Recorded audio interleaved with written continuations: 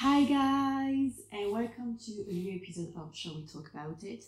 Before starting this episode, I'm going to give you the answers to the clips that I put last episode for the intro and the outro. Like, tell you who says what. So, for the intro, it was Cora episode 2 season 1, Anna the Christmas special of season 3, Mary in the first movie, Edith in episode 8 of season 6, Mrs. Hughes in the Christmas special of season 5, Isabel in the episode 7 of season 3, Robert in the Christmas special of season 5, Carson in episode 6 of season 4, Violet in the first movie. And for the outro, it was Mrs. Patmore in episode 1 of season 6, Cora in episode 8 of season 6, Robert in the Christmas special of season 5, Violet in the Christmas special of season 6, and well, at the end, it's Taylor Swift. It's the end of the song, The Story of Us. It's not Taylor's version because that does not exist yet. But when it will, I will change it, put the end Taylor's version. I know we had twice Cora, Robert, and Violet. Or Violet, of course. You know, she's like the soul of Downton. And well, Cora and Robert are my favorites, so I had to. But today we're not here to talk about Downton Abbey.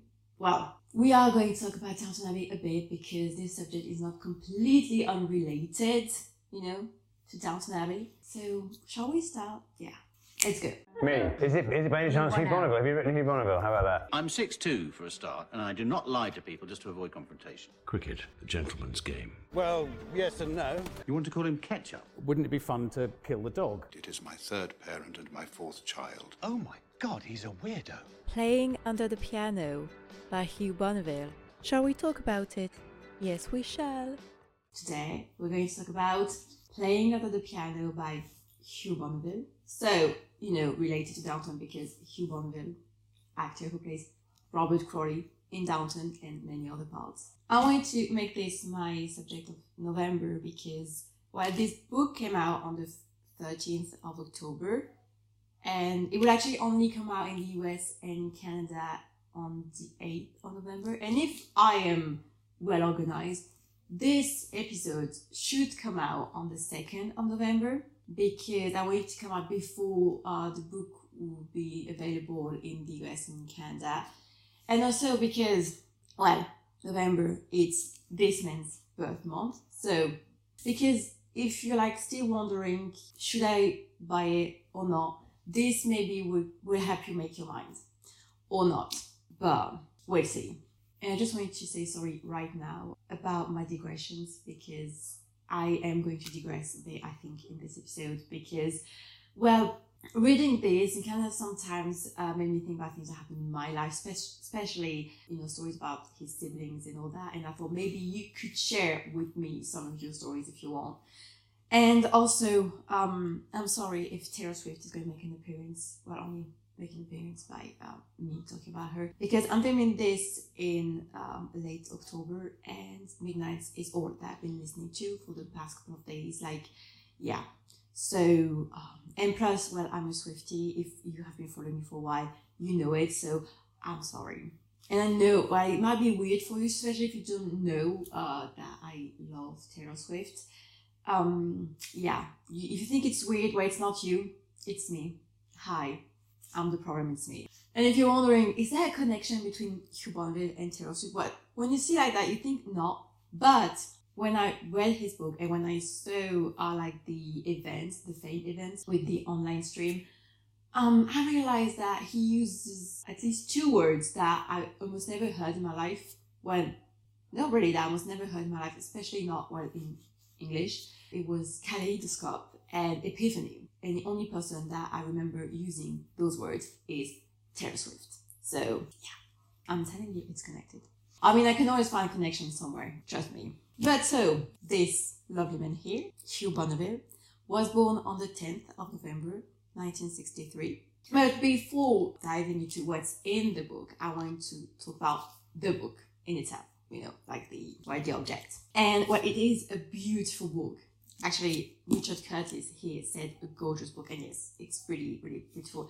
I love beautiful objects. I love when it looks good on a shelf because we know the the most important stuff is actually what's inside. But if it's beautiful, it's even better. And so it's a hardcover, and I love that. And maybe for you, or it depends where you come from, maybe for you it's like you're used to it, but in France, we don't like hardcover. Well, France doesn't like hardcover books, because usually when a book is translated in French, well, it is not, the hardcover disappears. Like, it's more like paperback, not like a pocketbook, but really like, you know, the cover is flexible, and I don't like it. For example, I don't know, the Michelle Obama book, like Becoming, or even the Barack Obama one, they have hardcovers. Well, when it was translated in French, no hardcovers. I don't know why they do that. I don't know why, but so hardcover, we like that. So on hardcover books, you have like another cover on it. I don't know how to call it, but like, you know, you can like take it off, which I quite like, because this only thing that is quite annoying sometimes when you read it and the thing just comes off, and it's best if you don't want to like damage it. But when you take it off, the book is stunning. The book is red. But when I say red, it's like burning red, like Taylor Swift red, you know, like Taylor Swift lipstick red, or even Elizabeth McGovern's lipstick red. Oh, hey, connection, you know, we like blue-eyed American woman who wears lipstick and play guitar. Hey, told you there were connections everywhere. Anyway, so the book is red, and it's gorgeous. I've never had a hardcover book as red as this one. It's so beautiful. And what I love even more is on the spine of the book, there's, well, his name and the name of the book, obviously. But it's in silver, and it's shining. I love it. It's pretty. I'm not going to say I can make the whole place shimmer, because that would be a bit exaggerated, but I like it. I like shiny things. Very pretty. I love it. And it's like the theme of the book, and the color, you have red, because the interior of the book, it's blue. So it's red and blue. That's the big theme of the book. I love it. So like I said, blue and red are the color. Actually, the spine of the book is red. And yellow, actually, and a bit of white. But yellow, blue, and red are actually Paddington colors. Like, you know, he has a blue duffel coat and red hat.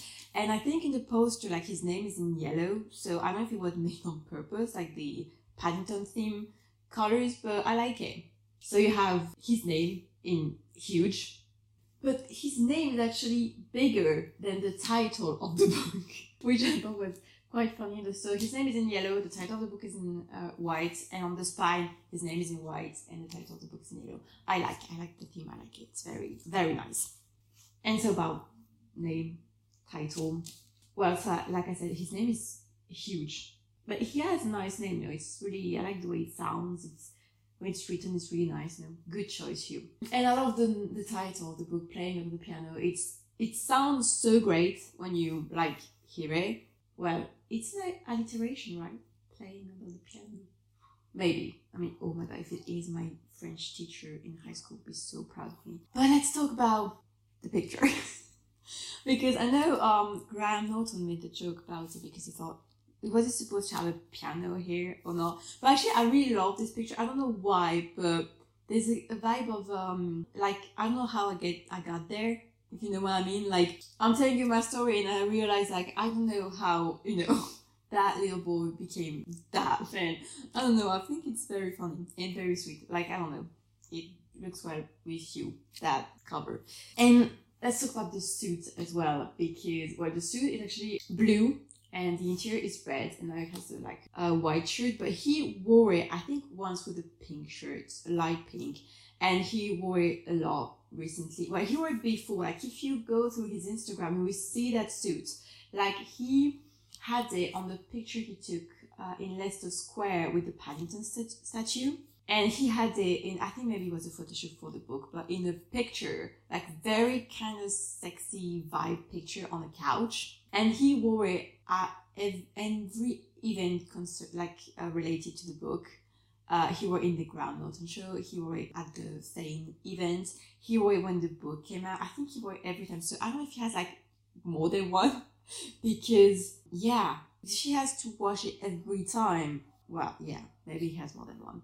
I love it. So yes, actually in the Fame event, he had a yellow t-shirt underneath. And well, maybe it was to make like the Ukraine flag the first thing I thought was if he had his glasses, he would look like a minion. I know minions have dungarees, but like blue and yellow makes me think about minion. Each their own culture, okay? But yeah, anyway. So, like I said, nice name, and the title, where he explains it in the book, is the name of his second chapter, and he said that actually on the ground, not sure there was something it was kindergarten, like he was supposed to do something from the class and he was scared, so he preferred to play under the piano. But for me, I think so you have that, but the other reference I think is about his father, because through the whole book you actually follow, like you almost start the book with his father, like really early on, and you end it with him. And his father played the piano, and I don't know, I think there's something about it too, about the fact that this book is a memoir, so it's like a collection of memories, and it talks about his father fading memories, and that one of the last thing that he could do was like playing the piano, which is very moving. So I think this must have been something about it too, and like I said, I really like the title. Well, the undertitle is From Downton to Darkest Peru, which is quite misleading, because usually when you go from to, like from is like the beginning of something and to is like the end. So it feels like you start with Downton and the book kind of starts with Downton, but if it's like his journey starts with Downton and ends in Darkest Peru, which is, so with Paddington, which is not true, like he really starts when he's very, very young, well, a boy. But anyway. Oh, and he has said that the suit actually matches the color of the book. Like, you know, blue and red, and the book is blue and red. Like, I don't know whose idea was, who thought it. I want to know, because I don't know, I think it's so well, I just love it. Okay, great. And the back cover is amazing. Like, well, I have nothing more to say, just the back cover is actually amazing. Let's dive a bit into like what's in the book. And first, you have like at the beginning, or you have the title obviously, but you have a dedication. I think that's how you say it, right? And well, it's for his wife and his son. Nothing like too surprising about that. But I just love when in books you have dedication. Well, usually you have it, but I just find it very endearing, and I'm always like, so yeah. And in this book you have 3 parts. We have an introduction, and then you have 3 parts. And it's in chronological order, like almost like it's really, you follow his life from when he's a child to around now, but sometimes you have, you know, memories that just come and souvenirs and just come in it. But as a whole, it's really chronological. And well, part 1 is Beginner's Please, part 2 is Curtain Up, and part 3 is Raw Sound. So it's really like part 1 is like his childhood. Part 2 is almost like his career in theatre, like the beginning of it, and Raw Sound, obviously, it's more about movies. And yeah, and each chapter has a title, and I love the titles, I have to say. The titles are really, really good. And sometimes you read the titles like, what is it going to talk about?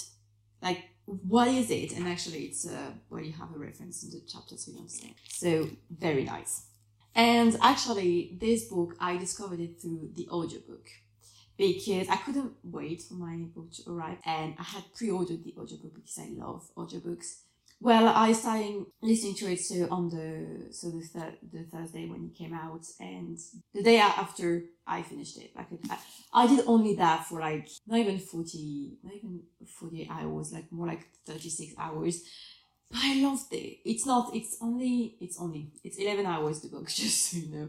But it was so good, really. I highly recommend it. Yeah, I loved it. Well, I loved the book, reading it too, but listening to it and discovering the book through the audiobook was actually one of the best reading experiences I ever had, like ever. First, because he's a really great narrator, like truly.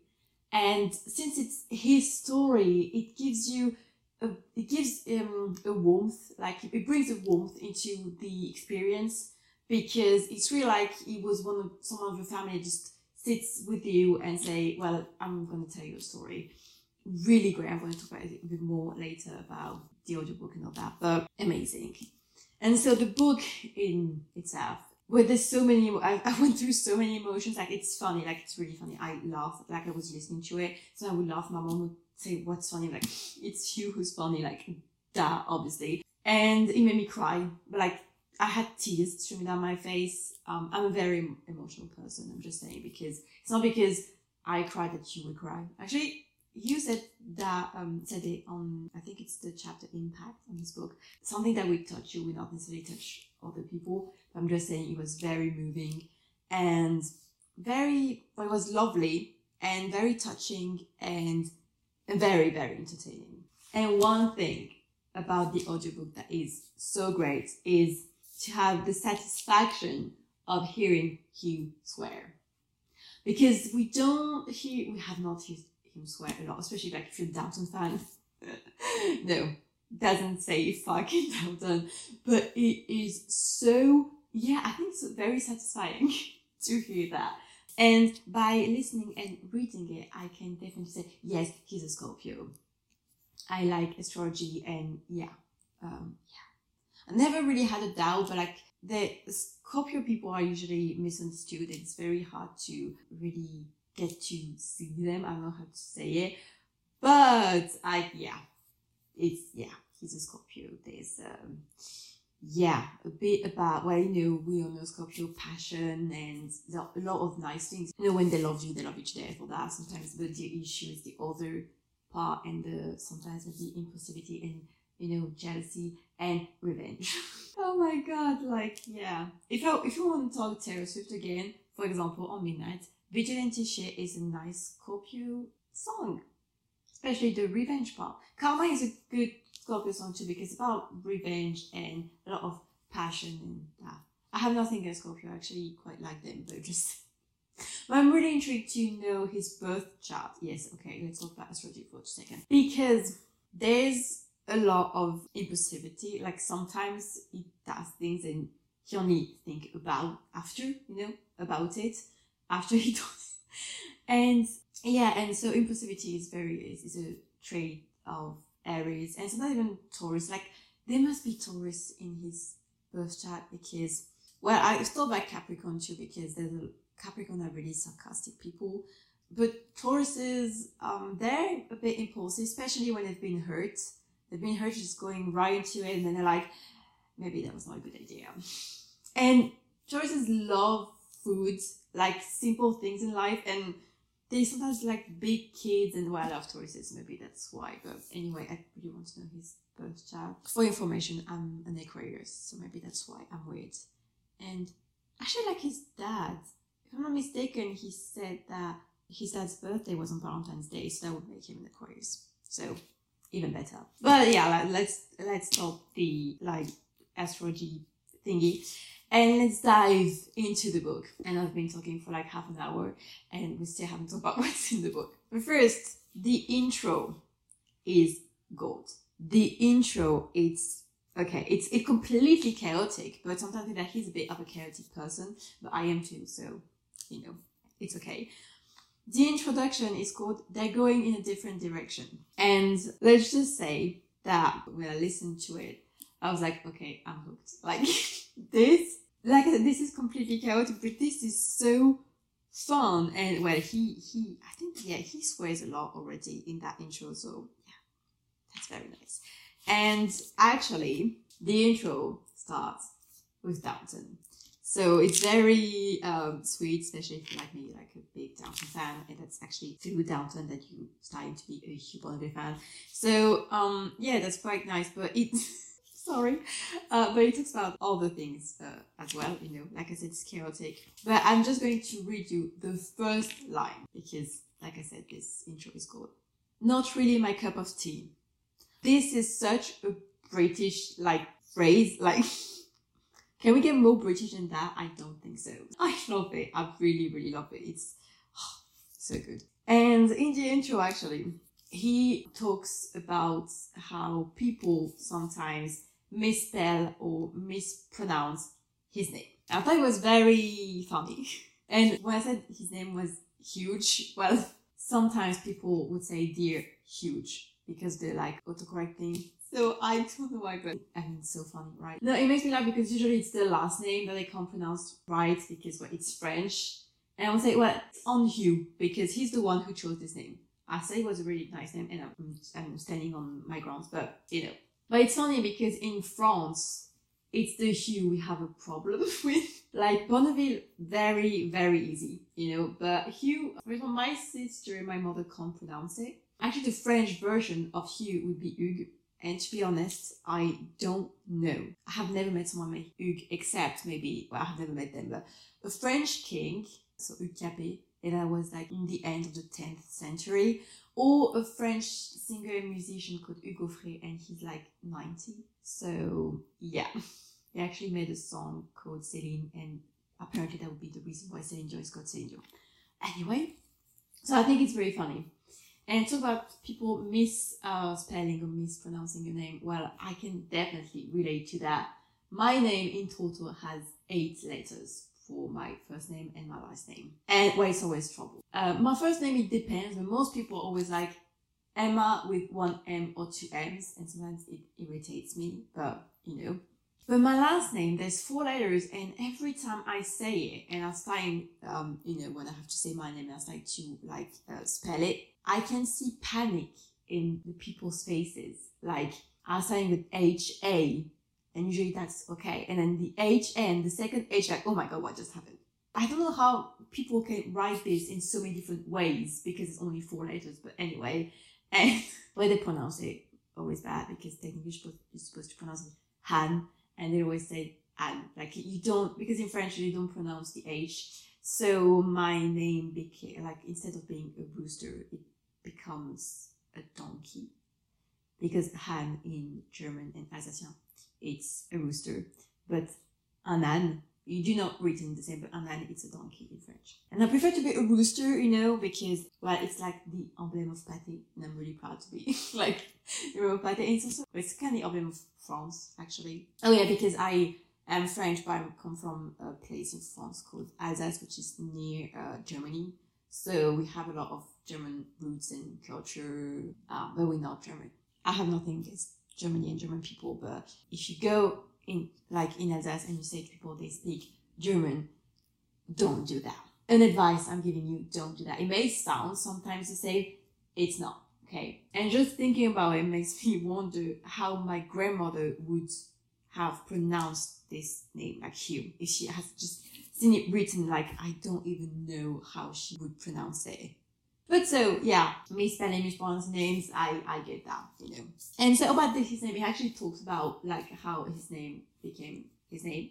Because his name, like, his birth name is Hugh Williams. And one of his second name was Bonneville. And his father told him that apparently they could be, like, descendants of les Huguenots.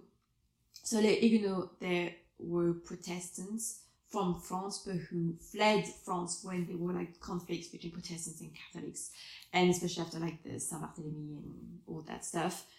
And so they fled across Europe, and some of them arrived in England. So apparently Bonneville would have been like the English version of Bonneville, or he even said de Bonneville. And Hugh even made a joke about the fact that for a while he would like to sign his papers de Bonneville. So, well, it's very, very posh, very Downton Abbey, you know, very like aristocracy coded, all that. Because yeah, when you do something in France, it's usually you're from the aristocracy. Like, for example, if you have seen Downton Abbey in your era, the French Marquis is called Marquis de Montmirail. It's actually very funny because this is the name of a character in one of the most famous and famous comedy of France called Les Visiteurs, and the main character is called de Montmirail too, so it was very funny. Anyway, but so yeah, and the whole story, you have to read it, it's very funny. The whole story is that there was already someone named Hugh Williams in the industry, and so said maybe it's best if he changed his name. And first he changed it to Richard, which is his second name, Richard and Bonneville, so Richard Bonneville. And then he decided afterwards to change it to Hugh Bonneville, because at a party, one of his friends didn't know how to introduce him, you know, to introduce him as Richard or as Hugh, so he didn't introduce him at all. And I don't know why, but I can picture it. Really, this book, the way it is written, it's like a movie. You can picture it. And this moment, I was like, okay. And so I decided to go back Hugh Bonneville, and I have to say it's a really nice name. So I'm saying, okay. And if you know what it means, actually, so bon means good, like the feminine version of good, because adjectives are not invariable in French. And it's also actually the informal word to maid or housemaid. Like in French would be femme de chambre, but the informal word would be bonne. But that's more like bonne, like good.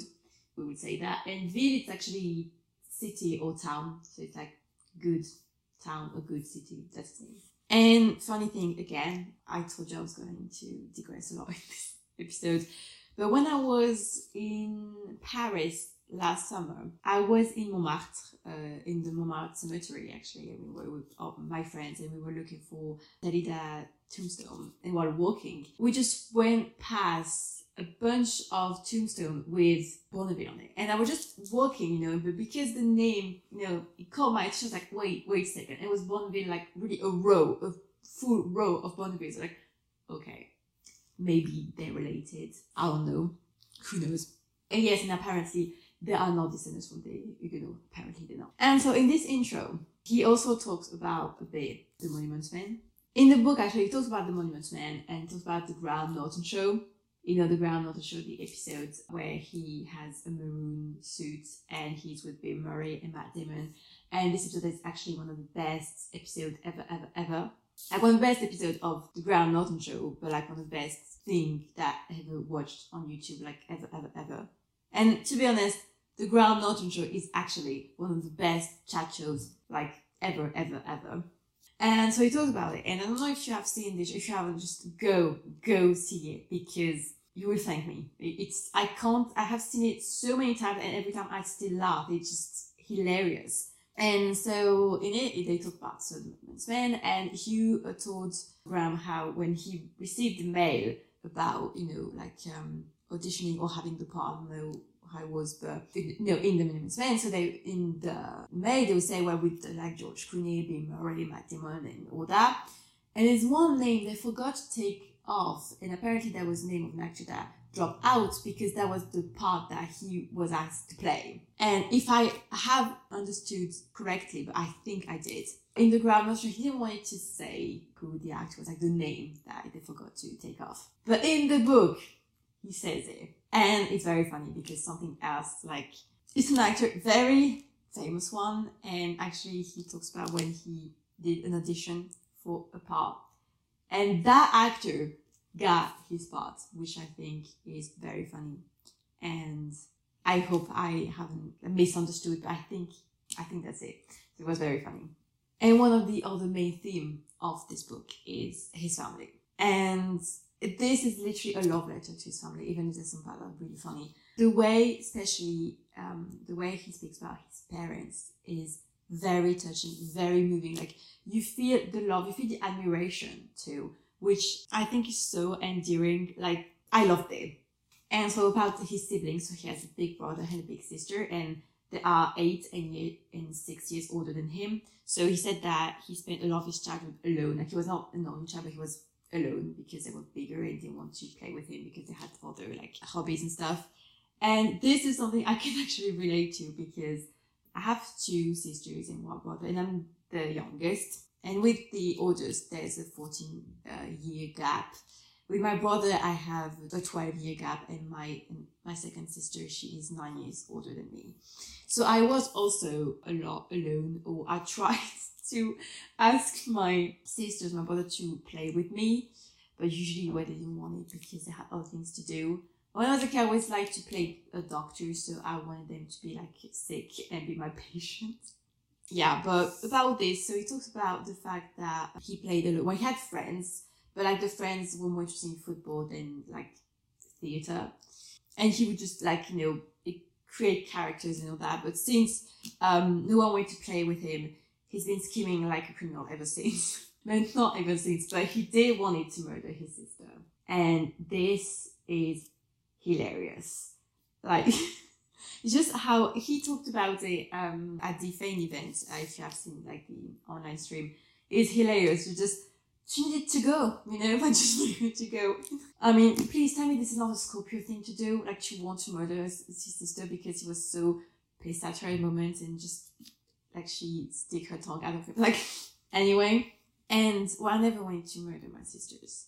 I had a thing that I started to say when I was a kid. I said it once, and then I kept saying yeah. But every time I was pissed at them, like they didn't want to play with me or something else, I would tell them, "T'es plus ma sœur," which we can translate it to, "You're not my sister anymore." And apparently the first time I said that to my big sister, she couldn't stop laughing. And that stayed, actually. Even now, sometimes when we argue, she like to just say, "You're not my sister anymore." But I never wanted to actually really kill her. But anyway, he didn't kill his sister.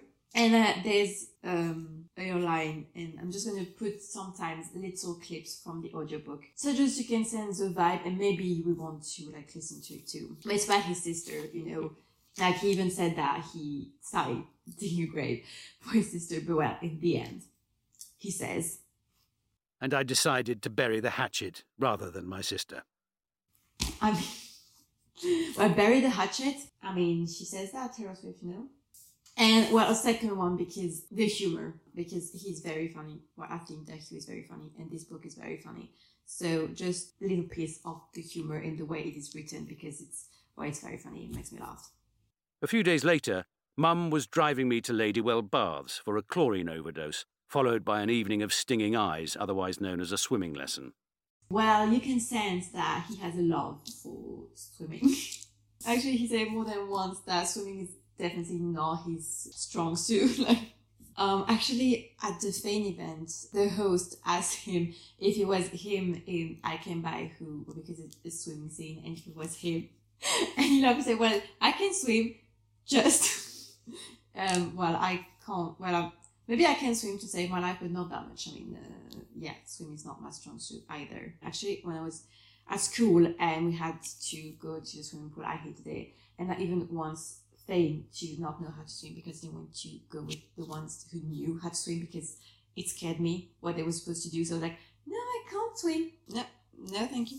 Yeah, anyway. But like I said, through his childhood, you discovered that his love for playing characters, and also, okay, he did want to murder his sister, but there's also, you see, a bit of admiration for his brother and sister. Like he looked up to them. He talks about when he saw his sister in a play and she was going, he was like, "My sister, like good, like talented, how?" No, it's not possible. Like, and I find it very interesting because you realize that in the end, theatre has always been there, like, you know, like playing a character and plays and theatre. So it almost like it had to happen at some point. Like, I don't know. And okay, there's actually a moment when he talks about his childhood. One of his childhood crushes was a girl named Jane. And I'm laughing because if you have watched Downton Abbey, which you probably had, but if, like me, you are a cowboy shipper, which means, I mean, cowboy's the ship name for Cora and Robert, Jane is not a name you like to hear, usually. And I don't know why it makes me laugh that one of his crushes was named Jane, like, the odds, you know, but that part is hilarious. I love hearing his story when he was a kid, because his voice sometimes where he becomes a kid again, and yeah, it's so nice to hear, and it's very, very funny. Yeah, where Jane, it involves a chocolate box, like a big, big, big chocolate box. I'm not going to say more, you have to read it. So he talks about his family a lot, but sometimes pieces have like chapters that are centered on one member. And there's a chapter called Colin Bond where he talks about when he was in James Bond, and he talks about his mother who was in MI6, which I think now you know the story, because the first time I heard it was on Jimmy Kimmel when he was doing the promo for the first movie of Downton, so it was in 2019, and then he talked about it again on the Fane event. I think he talked about it in the ground notes, and so like he talked about it a lot.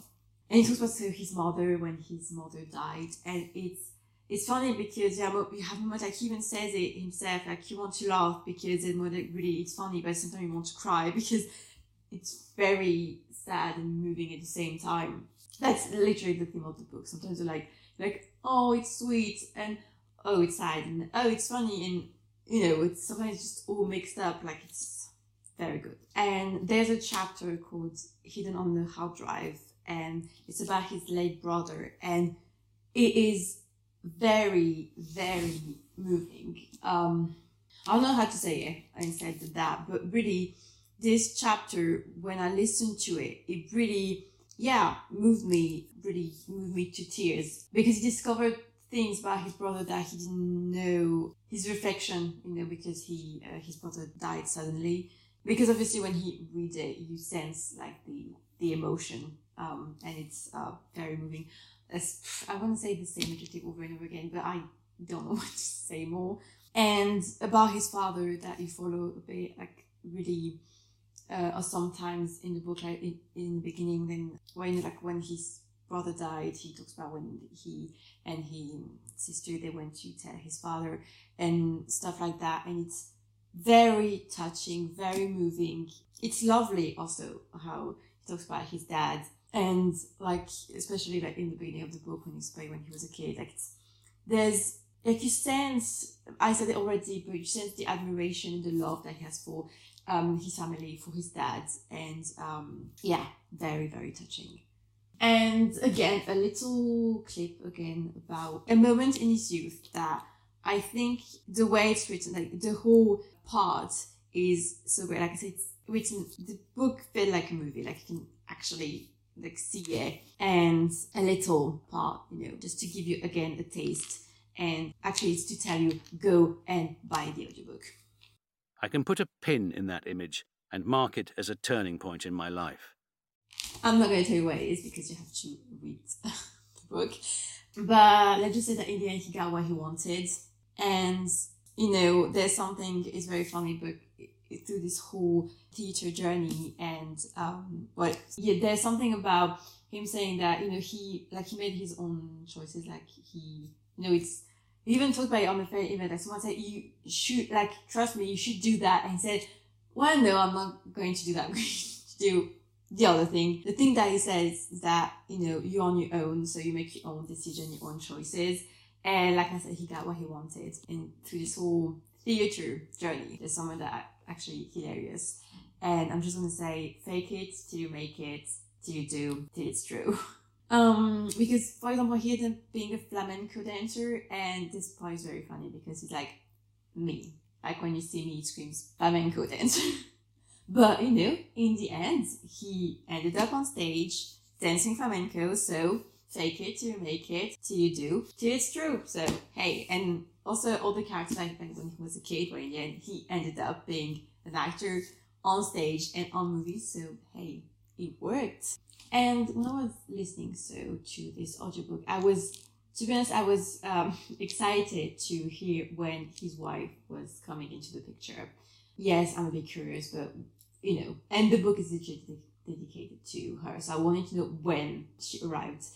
And let's just say that this is the first chapter I think that made me cry, but like really, it's chapter 26 and it's called Not Ross Abbott. I remember me on my bed listening to the book, and the chapter starts and like, oh, okay, this is sad, like, okay. Beginning of the chapter really got my eyes filled with tears. And the chapter ended, I literally cried. I had to pause because I had to lay it all out. So yes, it's the first, he talked about his wife before, but it's really in a chronological order. It's when, like I said, his wife arrived in his life sort of way, because they met before. But, well, you read it and you will know. But it's, I think, probably the most personal chapter, because now he talked, in events, he talked about, so his father, his mother, he talked about stuff, but that, I have watched a lot of interviews, a lot of like videos on YouTube with Hugh, and I've never seen him talk about this. So it's deeply personal, very moving, like, not to give away, like a bit like bigger than the whole sky moving, if you know. And yeah, it got me to tears. But there's some part that are actually even funny, because in it says that his mom always say that it was thanks to her that he and his wife got together. And that's one that's really sweet, but like the beginning, there's so many emotions, really, I end up crying. But he talks about his wife in some of the parts of the book, and there's one thing that I want to say to him is, you should listen to your wife. because twice, actually once, he says it. He says, at that moment I should have listened to my wife. Yes. But at another moment, he wanted to do something stupid, and he was like, you're not going to do that, right? And he did it, and then he was like, why did I do that? So, yeah, I'm going to say again, you should listen to your wife, and actually this is very Robert Crowley coded. By the way, when he says, I should have listened to her, I'm like, yeah, probably. And, so yeah, that chapter 26, pretty, I cried. And, there's some other, stories about his wife and a table and stamps. That is funny too. I'll let you discover it by reading the book. And just a last thing that really made me smile, it's at a moment he says, never underestimate your cleaner. And it makes me smile because for years I have worked as a cleaner. I worked, yes, as a cleaner in the European Parliament, like in school breaks, summer. And it's funny because you have a lot of people that work there, that are here to clean toilets or things, and there are different backgrounds. So yes, I would agree with him and say never underestimate your cleaner.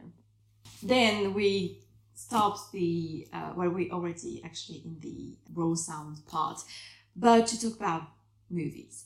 Like I said, we already talked about some chapters of this part, but the chapter Big Movie, Small Film is hilarious. It starts with Downton, but it talks about something else when he auditioned for a part. I have nothing to say except that it is hilarious. To read it, to listen to, I know I would say a lot, but to listen to it's even better. And the ending. I would say the ending of almost every chapter is on point. It ends, sometimes it's really like a mic drop, and I don't know how to say it. I don't know if you have an English expression that can work, but in French we say la chute, which you can say to the fall, but I don't know if you say that for the end of the chapter or anything of a story. But I remember the ending when I heard him say it. It was, I laughed really. That chapter is amazing. Well, the whole book is amazing. I think you got it, but And one thing that I want to say is that I think you would probably enjoy this book even more if you know a bit about theatre in England or in the UK. Why? Because first, if you know a bit about London or the theatres that are there, the places he actually worked. Like I said, I feel it's like a movie, you can see it quite clearly. But if you've been there, I think he would even speak to you even more. And even about all the people talks about, because some I know them. I have seen Harry Potter. You can laugh, but my knowledge of British actors started with Harry Potter, and there's a lot of actors that he talks about that sometimes I Google them because I want to know who they were, and I was like, I know that person. They were in Harry Potter, so But yeah, of course there are names I know who they are. I know who Laurence Olivier is. I know who Michael Gambon is. I know who Kenneth Branagh is. Well, both of them they were in Harry Potter actually, but I know some of them, but some I didn't, so I literally Googled them. Sometimes I knew the face of that person, but didn't know the name anyway. But I think if you know them, it's even, you would appreciate it even more. You don't need to know them to appreciate it, that's true. But if you know them, I think it adds something a bit, But I have to say, like I said, if you know them, it's different because it hits different when you know the people he's talking about, but you also know that they're not with us anymore. They passed away a couple of years ago. Because twice he mentioned, more than once he mentioned people that are not here, and sometimes he just says a name and you're like, oh. Well, if you're like me, you're very emotional. But for example, the Notting Hill chapter is one of my favorites. I love this chapter. I love this film. It's one of my favorite films of all time. And in Notting Hill, so you have an actress called Emma Chambers, and she's one who plays Honey, so Hugh Grant's sister. And if you know that she died a couple of years ago, you know that technically the story will not end well. But a part of you, when you hear or you read it, you're like, oh, it's nice because it's about how he was friends with her and how when they kept laughing together, and you don't want to forget the part where she's dead. Well, he says it, so at the end you know that he, in case you didn't know or you didn't want to remember or you forgot, you know, he says it. And another time in the chapter, Edgar, that I really, really love too, he talks about Natasha Richardson, and again, you know that this will not end nicely. And I think, I don't know if it's true, but like, part of me was hoping to not say it, you know, we know, I don't, and then, okay, slap in the face, thank you, Hugh, to remember us that Natasha Richardson died also a couple of years ago. So it adds something to, and it really, when you hear say, you see that he's like sad that there's something, you know, about, when he talked about not thinking about, you know, even if we don't see each other like every day, when you're gonna meet again, because you had those great memories in common, it would feel like no time has passed or something like that. So you're already in the like, okay, thank you, and then slap and say, well, because she's dead, and that was very sad. One thing that I love in this is, she even, like the host on the fan event said it, that he is starstruck by talent. And this is so true. Because, well, I talk about people that he's been a friend with, but through the whole book, through every people that he met or that he saw on stage, you feel that he admires them because they're talented. And it doesn't matter if they're like legends, because obviously, like you say, him being like starstruck by Michael Gambon or Judy Dench, she's like, yeah, of course, because we all starstruck by them, but it's not even them, it's everyone. Like he talks about Ian Glenn, like I said, he talks about like Natasha Richardson and a lot of people, and you really feel that there's not just, I like them because we're friends, it's nice, but also like they're talented, and it's like in awe, you know, of talent. And there's a moment, a chapter that I love very much too, it's called Below the Title, and the beginning of the chapter is hilarious. Like it feels like it's out of something completely not strange but absurd, yeah. And then the chapter is about the movie Iris. If you haven't seen that, you have to see it. It is so beautiful, so moving, so heartbreaking. The cast is incredible, and it talks about this movie. So it's about Iris Murdoch, an author, and her husband John Bailey, I think, and her journey through Alzheimer's. And she loved words, and you know, with Alzheimer's, she will lose the ability to like speak, have, you know, like play with words like she used to do. And it's like a two-part movie where you have like the old days of Iris Murdoch and her husband, and so they're played by Judi Dench and Jim Broadbent. And you have like their youth, how they met, and so they are played by Kate Winslet and Hugh Bonneville. And I remember, I don't know, I wanted to watch something, and I was on my, well, I'm putting on the row of, okay, let's just pick a movie with Hugh in it, and I stumbled across that, and I never heard of it. And I just watched the cast, and I was like, oh, okay, so first there's Hugh, so I wanted to see it. But then I was like, there's Kate Winslet, so let's just jump in. I mean, the others are great too, I'm going to say. But like, Kate Winslet is a really big reason for me to watch the movie. And the movie was so, like, I don't even know, I tried to find like adjectives, but it was so, like I said, touching, moving, heartbreaking, so well made, because I have to say, I watched it. Hugh was incredible. Like Hugh and Jim, like their performance, and he talks about it, and I was so surprised because it really felt like Hugh was the young version of Jim Broadbent, or like Jim was the older version of Hugh. All the costumes, hair, makeup department, they were incredible, because it feels like, just when you see them, it feels like, you know, they're like the same person. But the acting was excellent. I was like, ugh. And his character is just so endearing, so sweet. Like through the whole movie, I just wanted to hug him, really. It's a beautiful movie, you have to see it. Funny thing about this story of them, like, you know, playing the same character but feel like it's the same person. There's a journalist that once was talking with Jim Broadbent that thought that Jim was playing the young version and the old version of John Bailey. And Jim said that no, it was played by two different actors, and the young ones were played by someone named Hugh Bonneville.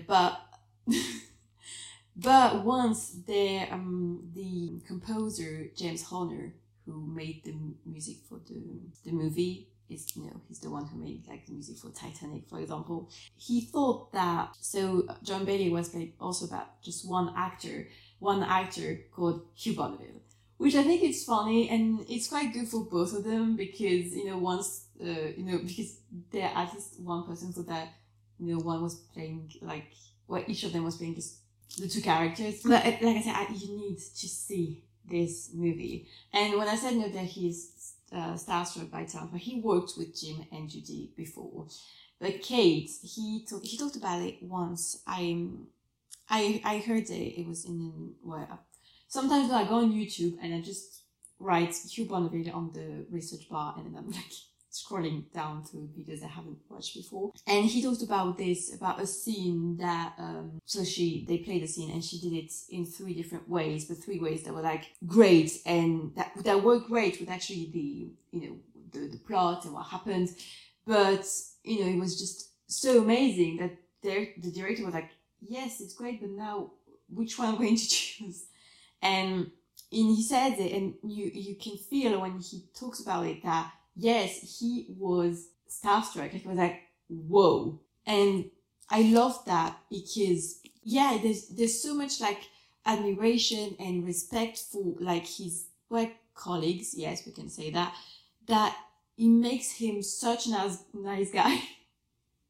I don't know, but I remember what Bill Murray said on the Graham Norton show. He said that he seems like the greatest guy, but you feel it, and sometimes obviously when in interviews you might not be really yourself, but if this book is the real Hugh Bonneville, I love him even more, I have to say it. And really the whole speech about Kate Winslet was very touching, and he even said something about the movie that I want to watch it again because of something he said. I'm not going to say it, but you have to see it. And I was just thinking that I'm a bit jealous that he got to kiss Kate Winslet, I'm not gonna lie, Yeah. And Paddington, because we haven't really talked about Paddington. Yes, we talked about the color theme of the book, which is very Paddington coded. He talks about Paddington, but the thing that made me really laugh is that he wanted to win a bottle of champagne. You feel like, there was like a kind of a thing that, it was like not a competition, but it's kind of a game, and you could win a bottle of champagne, and he got a bottle of champagne. And that made me laugh as well. Because Paddington just has seen a lot of countries and places around the world. And it's very funny. But now let's talk about something very interesting. No, I'm joking. Everything is interesting. But let's talk about Downton Abbey. I keep it for the end, obviously, but like I said, there's some moments that he would talk about Downton in some other parts of the book, which I think is very interesting. And with this Downton Abbey is how I know him. Well, technically I know him since Notting Hill, but when I watched Downton, I actually talked about it in my previous episode if you want to check that. But it's only with Downton that I was like, okay, first I didn't know he was Bernie. It's my mom who made me realize that he was Bernie, not him. But I absolutely love the character of Robert Crawley. I said it again, I'm going to say it again. And I said it in my podcast, Shall We Go Through, actually, that the main reason why I love Robert is actually because of Hugh. I think if Hugh wasn't playing Robert, I would probably not like Robert that much. And so it's through Downton that I think to be a fan of that person. And so Downton, and he talked about it also on the Fane events, but Shirley MacLaine and Maggie Smith, like their meeting. And I have to say, the thing that I like the most is the voices that he does for each characters. Like he tries to imitate like Shirley MacLaine, like he tries to imitate other people in the book. And I find it very funny. And, him being like, I was sitting like in the middle, like you have, on the left you have Maggie and on the right you have Shirley. Like this is great. But he doesn't say, I know he said once that when his childhood like crush, like celebrity crush when he was younger, was Shirley MacLaine. And he doesn't say again, so I want to know if it's true, like if it's still true, or if he just changed his mind. So I don't know if you just pop and you just see that, please, I want to know the answer. Yeah, and so that was very, again, you have the admiration, obviously, I mean, come on, it's showing that thing magazine, so, but it's very, it feels like, you know, like a child, like when, you know, when he says that he was, there was something also when he talks about Maggie Smith, when he says that he was like starstruck from day one to her last day of filming, and you sense like almost the child or the young actor were like, whoa, you're like, whoa. Other thing that I think now we know Hugh, but he had to talk about it in the book, that probably one of his favorite thing on Downton was to vomit blood on Elizabeth McGovern. There's literally a chapter, okay, where he talks about this. And I think now we got it. I think now we get that this is probably his favorite thing about Downton, except, you know, working with Maggie and Charlie is vomiting blood on Elizabeth McGovern. Yeah, it's very funny, but because he talks about it a lot, actually. I just love that it's still there. Like, oh, you know it, but I have to, like, write it down. Like, I have to, you know, in case I forgot, that I can read it again and remember that, yes, it was very satisfying. You know, it's the episode, it's season 6, but I can't remember if it's episode 5. I think it's 5 or 6. It's when Robert, you know, he's also burst and, you know, he vomited blood. Well, you know, he had to get it off his chest. Like, literally. But it's funny, he actually says how it was made. So it's very interesting. And yeah, and his love for vomiting blood on Elizabeth McGovern. We got it. But he talks about Downton Abbey: A New Era. He has a chapter on it. I love this chapter where he talks about Maggie Smith. He talked about it actually on the fan event, saying that when she like touched his hand, like took his hand in hers, like it was like a surprise because it never happened. And what I love actually when he talks about Downton Abbey: A New Era is how he talks about Simon Curtis. So Simon Curtis, director of the second Downton movie, also husband of Elizabeth McGovern. But you know, you can feel that he likes him and he admires him, how he managed to work and how he managed to make it work. It's very endearing. Like I said, the way he talks about his colleagues and people he worked with and some of his friends, it just makes you love him even more because you realize that he loves people and loves talent. And I don't know, there's something very touching. Yeah, that's my favorite. Like I have like 5 adjectives to describe this book, but it's the feeling you have. There's a lot of warmth actually in this book, and it's a very positive book. Even if you have some really sad moments, it's very positive, and yeah, so I liked it. And also, there's something he talks about about, you know, Downton Abbey era, about that scene when they just arrived at the Villa des Colombes in the south of France, and when he comes into the house with Jonathan Zachary, who plays the Marquis de Mirail. And he said, now I don't remember if it was Simon's idea or if it was his idea. Or if it's Simon who said, maybe you can have like a gesture that would make you think that they're brother, or maybe, you know, you would perhaps think, maybe they're brothers. And they decided to scratch their ears. And he said something where nobody noticed it, but it was there. And Hugh, I don't know if you're gonna to listen or see that ever, but just know, we noticed. I remember I watched it a lot at the movie theater, but I remember maybe not the first time, but the second time I watched it. Well, the first time I noticed it was something, but I was so focused on him that I watched like the other. And I was like, there's something. So second time I went to see it, I noticed it. My mom noticed it like right away actually. But we noticed. And even after that, he talked about it in an interview. And so after people went to watch, so we noticed now. And if you didn't, now you know, you will, because he said it, you know, it's written on paper. You know, but he also talks about the fact that we be able to go to France or not. And I'm so glad that it did, because the plan Z was, well, it could have been nice, you know. I've been tricked. I really thought that the party was in France and it wasn't. But yeah, maybe even just for them, it was great to go to France. And to end on Downton, I have again a little clip for you because I had to, okay? I absolutely had to, because well, you know, we know he loves promoting blood on Elizabeth McGovern, that we know. But he used the ship name, so I had to put that little line for you because, I mean, come on. So yeah, Hugh, if you please. The nickname McGonneville, incidentally, had come about during a limo drive to the Golden Globe Awards a year earlier. When I say Hugh for please, it's the audio version, he's not there. I wish he was, but he's not. I had to, okay? Him just saying McGonneville is just... I mean, I know we are crazy fans. Yeah. And each time he actually uses that name, we go completely nuts. Like, completely. But like we like to say, he's the captain of the ship. So it makes me really happy to see him use the word McGonneville. So if you don't know, well, he actually talks about how he was born, he created, but just, you know, in case you're like, what is that? Well, it became now a ship name for Elizabeth McGovern and Hugh Bonneville. So, you know, not that they're together or something, it's just, you know, because they're friends and it's a nice ship name and all that. Anyway, if you haven't watched Freezing, go see that because that was made by Simon Curtis and who isn't it? Hugh Bonneville and Elizabeth McGovern. And as fans, it kind of feel like it's their characters are like a modern version of Cora and Robert. Like they kind of have the same vibe, but it was made before Downton. Anyway, you have to see that. And another woman actually, oh god, I'm gonna say that, but it's very sweet. He talks about also Downton Abbey New Era and when they did the promo and all that, and he talks about Simon Curtis, and then he says our wife. I like to talk about Elizabeth, and I thought very funny and very sweet. So yes. And the end of this book literally destroyed me.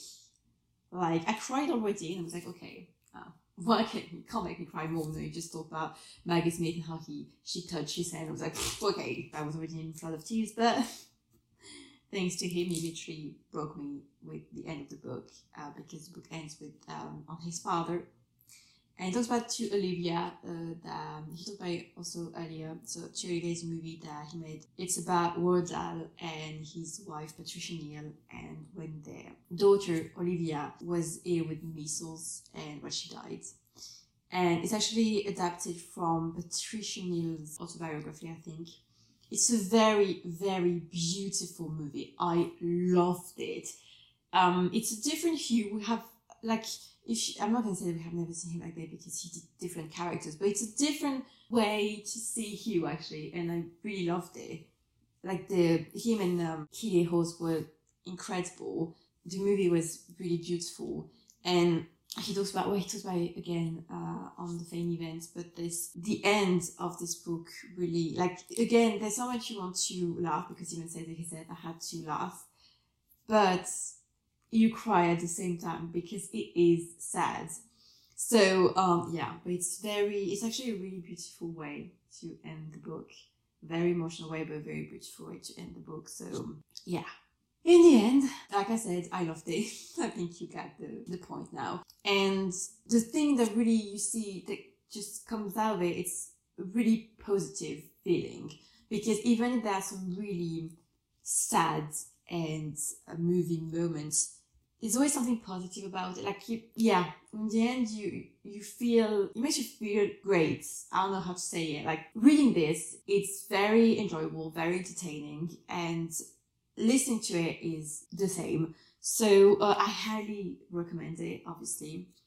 There's pictures in the book, actually. And I wanted to end on saying that when I was reading this, well, actually listening to it first, it made me think about another book that I've read, another memoir that I loved and that I love actually. And it's one of my favorite books. And it's a book by Jean-Paul Belmondo called Mille vies valent mieux qu'une. So you can translate by 1,000 lives are better than one.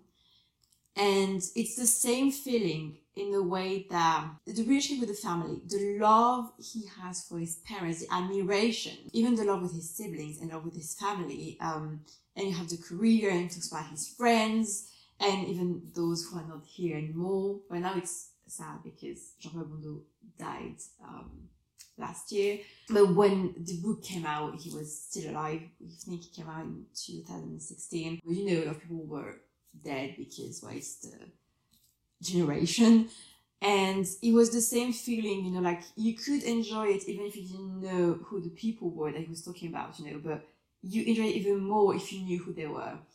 And yeah, the feeling was the same because in the end, a lot of things happened to him and some things that were great. He became this famous superstar actor and all that, but there were some really painful moments that happened to him, like when he lost his daughter and all that. But in the end, so you have really deep, moving moments, but at the same time, there's a lot of positivity, and I got the same feeling. And it was a lot of humor too, like different humor, obviously, because two different people, but I really enjoyed it. And I have to say, I don't know if that book was ever translated. I don't know. I tried to look for the information, and they don't have it, so I don't know if it was. I think it's a shame if it wasn't translated, because Jean Bonneville was definitely one of the biggest film star ever, like in France, but I think even worldwide. He's part of like the legends in the movie industry. Yeah, I think it's sad if it wasn't translated, so I don't know. But if you're French, or you can read French, I highly recommend it if you like memoir and stuff, because it's a way it is told. It's exactly in the same way, like it's someone in your family that just sits down with you, next to the fire with a nice cup of tea and say, hey, I'm going to tell you a story. And yeah, probably wants to believe that he was translated in Italian, because Jean Bonneville had Italian blood, but I don't know, so I can't say it. And I don't know if this is going to be translated. My sister and my mother really wanted to be translated in French because, well, they don't understand English. Well, they understand it, but I can't read it. So I hope it will be. I really hope, because since I listened to it, I just kept talking about it all day long. Well, I've been talking about Hugh for a while now, so I think they're tired of it, probably. But anyway. And again, the audiobook you have to listen to, or you have to. No, you don't. But I'm going to give you a tip, because I listened to it on Audible. And actually, there's an Audible session with him that is free, but I know it's free for the people that already have Audible. It's free for everybody. That I don't know. Like I said, there's an Audible session. You have a part on YouTube, but you have a bigger part on Audible session. It's free, but I don't know if it's free. Like if you have Audible, it's free for everybody. That I don't know. And one thing that really touches me and moves me every time is like, whether it was at the fan event or in this Audible session, every time he speaks about his father, you see he struggles not to cry, and I don't know why it moves me. And on Audible, I don't know if it's the same everywhere, but in France it's that, so I think it probably is the same everywhere, but your first month when you subscribe to Audible is free. And so Audible you pay, so it's subscription, and in France like 10 euros, well I think it's 9.90, 9.99, but it's 10 euros. And each month you can have a book, which one you like. Like it doesn't depend on the price of the book. That is why it's great, because you have books that literally cost like 50 or 70 euros, and you have it for like 10 because you had the subscription. And your first month is free. So your first book is free, technically. Well, what happened to me when I subscribed to Audible. So if you want to listen to that, be like, oh my god, it's pricey, maybe you can subscribe to Audible, have your first month for free, and then you just stop the subscription. So you have, this book for free. And actually, in the audiobook, you have parts that are not in the book. Because when I listened to it and I read it, they actually said it, they say it in the audiobook, you have things that you have in the audio that you don't have in the book. But I can't remember, I remember some stuff that he said that were not, because it was like, hey, you talked about that person and they're not in here. But I can't remember the chapters and all that, so I think now I should listen to it again while reading it and to know exactly what is missing. But the thing, because I remember that when I read it, okay. So it's a plus. So in the book you have pictures, but in the book you have more stuff. So, like I said, you can probably have it for free. So that's nice, right?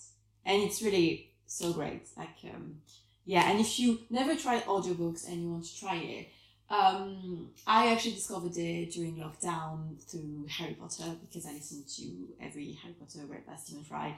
And I have to say, Stephen Fry was the best narrator ever. But you can also, if you want to stay in the same theme, after listening to Hugh, he actually read the Paddington stories. Well, some are read by Jim Broadbent, some are read by Stephen Fry, some are read by him. And I loved it. Really, really nice. You also have The Chaperone, read by Elizabeth McGovern. It was really fun because I wanted to read the book, listen to it before watching the movie. And so I listened to it. It's really, really good.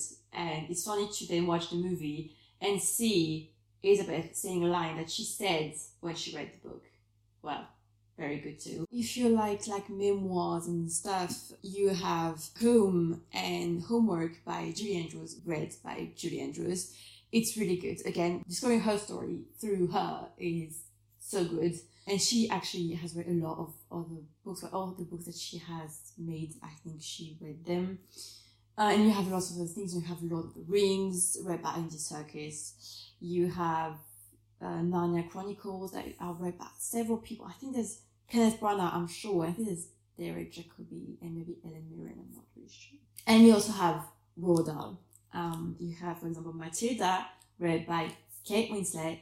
Is there someone here that is in charge of making audiobooks? Or if it's you listening to that, can I ask you a question? Why nobody had the idea, or why nobody did, like, I don't know if it wasn't someone had it or not, but to ask Hugh to read Charlie and the Chocolate Factory? Because after I watched To Olivia, in the timeline of the movie, that's the moment that Roald Dahl, he is writing Charlie and the Chocolate Factory. And this book was one of my favorite as a kid, really. And I thought maybe they're going to have the idea and ask him to read the book. I haven't found it. So I don't know if someone had the idea and then someone said, no, we don't want him to do that. Or he's the one they want him to do that. But please tell me. Like, I think I may need some explanations, because why? I love this book so much, and I think, well, I love Hugh, and I think it would be great. So I think I need that in my life. I need Hugh reading Charlie and the Chocolate Factory. So if someone can make that happen, please. Or if you just want to, record himself while reading it and saying to me, I would be fine too, But I think I need that in my life right now. So, like I said, I highly recommend this book. I highly recommend you to buy it. First, because it will be a nice birthday present for you if you buy his book. Yeah. And, it's Christmas soon, so if you celebrate Christmas, you can ask it for Christmas. Or your birthday, if your birthday is soon. I highly recommend the audiobook too. If you love audiobooks, I really, really do. It's a great experience, so do it. And actually, there might be way for you to win a book. Stay tuned, because something will come out. It's supposed to come out in a couple of days, or technically on the 10th of November, as a sort of a birthday present for Hugh. Well, it's a present, sometimes presents are not good, so we'll see. But it's something, and when this will come out, you will learn how you can win a book. It's not sponsored, it's just, it's sponsored by me, actually. But yeah, so yeah, there might be a way for you to win a book, but you have to be a bit patient. Yeah. So yeah, that's it for this episode. That is very, very long. But if you know me, you know me. Long story short, I can't do it. It's long story with me. I was never able to make a summary, and it's not now that we'll be able to make one. Again, go read this book, go listen to it. Don't forget to say happy birthday to Hugh on the 10th of November. And stay tuned, because something is coming. Like I said, it's a surprise. It is a surprise. Is it a good one? I don't know, but yeah. And you might be able to win a book. You will know that very soon, on the 10th of November, actually. And yes, I will see you in another episode of Shall We Talk About It, so next month. And as I already put, if you have suggestions, ideas, please share them with me, because I have ideas, but if there's something that you really want to see or to hear, well, it's best, because I make the episodes, but you're the one who are supposed to listen or to watch them. So if you have ideas, please share them with me. Yeah, and so like I said, surprise on the 10th of November. And so I'll see you then or in December. And until then, stay safe and take care. And Hugh, please adopt me. Bye. You are a woman of real substance, and I am lucky enough to call you my wife. Oh, splendid. Oh, well done. We were on a break. It's been a journey of discovery, put it that way. They're going to keep that in, The end.